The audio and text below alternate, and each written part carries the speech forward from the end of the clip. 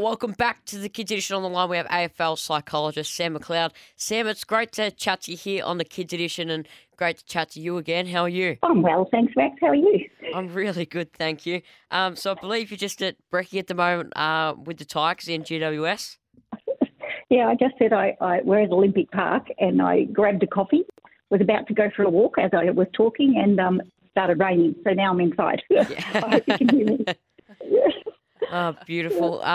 Sam, we know how much and how important it is for kids to look after not only their physical health but their mental health too. Can you talk to us a little bit about how important it is for these AFL players you work with?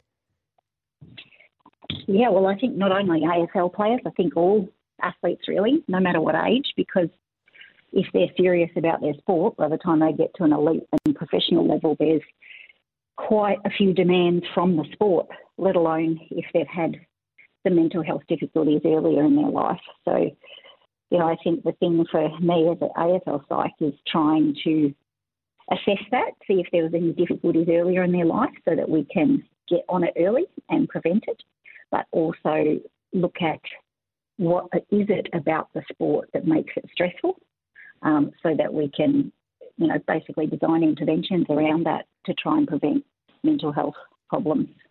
The dynasty of Richmond, Sam, was obviously a big thing over the past, 5 or 6 years for you guys. Obviously, since 2021, you've worked at the club. How have you viewed that front in terms of, is there a lot of mentality work alongside Damien Hardwick and all the coaches that you do to try and put things in place going out onto the field? Yeah, there's like a variety of things, right? So you could have one-on-one sessions with the players. There's quite a bit of wellbeing education work put into the team collectively. And then there's also multidisciplinary work, so looking at how we can best support the athletes from all fronts. And sometimes there's, the coaches, the support staff and the sports medicine team. They've all been through the pandemic as well and probably pretty burnt out. So, trying to support them as best we can. We're lucky because at Richmond we have another head psych, Campbell, so he tends to look after the staff and I look after the players. Wonderful. And working with the players, Sam, what's that like on a day-to-day basis? What's the importance that they put on their mental health and well-being? Yeah, I think, obviously there's a lot of media around AFL and mental health, and it's been the last few years with the focus.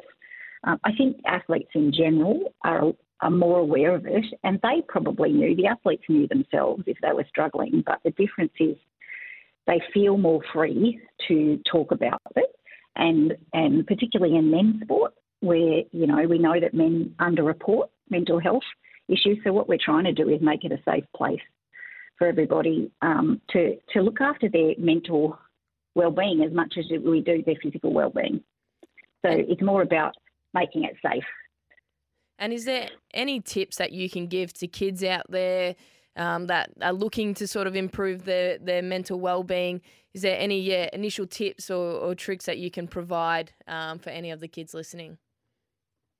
Yeah, I think particularly if they're playing sport, what I say about kids, I work a lot with kids, particularly athletes, is they probably know whether they were anxious, anxious studying, anxious at school, anxious in public speaking, some of this stuff, and they don't get onto it until there's an issue in their sport and it turns into performance anxiety.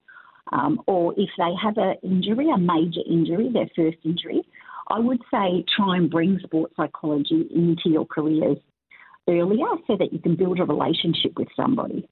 And once you've built that relationship, then you can have that psych for life, throughout your whole career, through different stages, because they'll know you pretty well. And I find that kids adapt really quickly to most of the strategies, whether that be for mental health and wellbeing or performance psychology.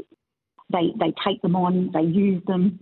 And if you start using performance psychology early in the sport, it becomes automatic. So it's just like doing your basketball skills or your footy skills. You use your mental skills for performance. In terms of performance psychology, like you just mentioned, Sam, is there anything kids can specifically do to help enhance their mental state prior to a game? I think the biggest thing is probably in kids is nerves and expectation.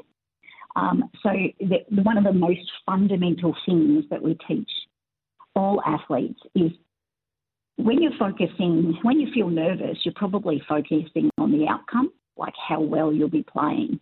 Are we going to win? Am I going to be selected in that team?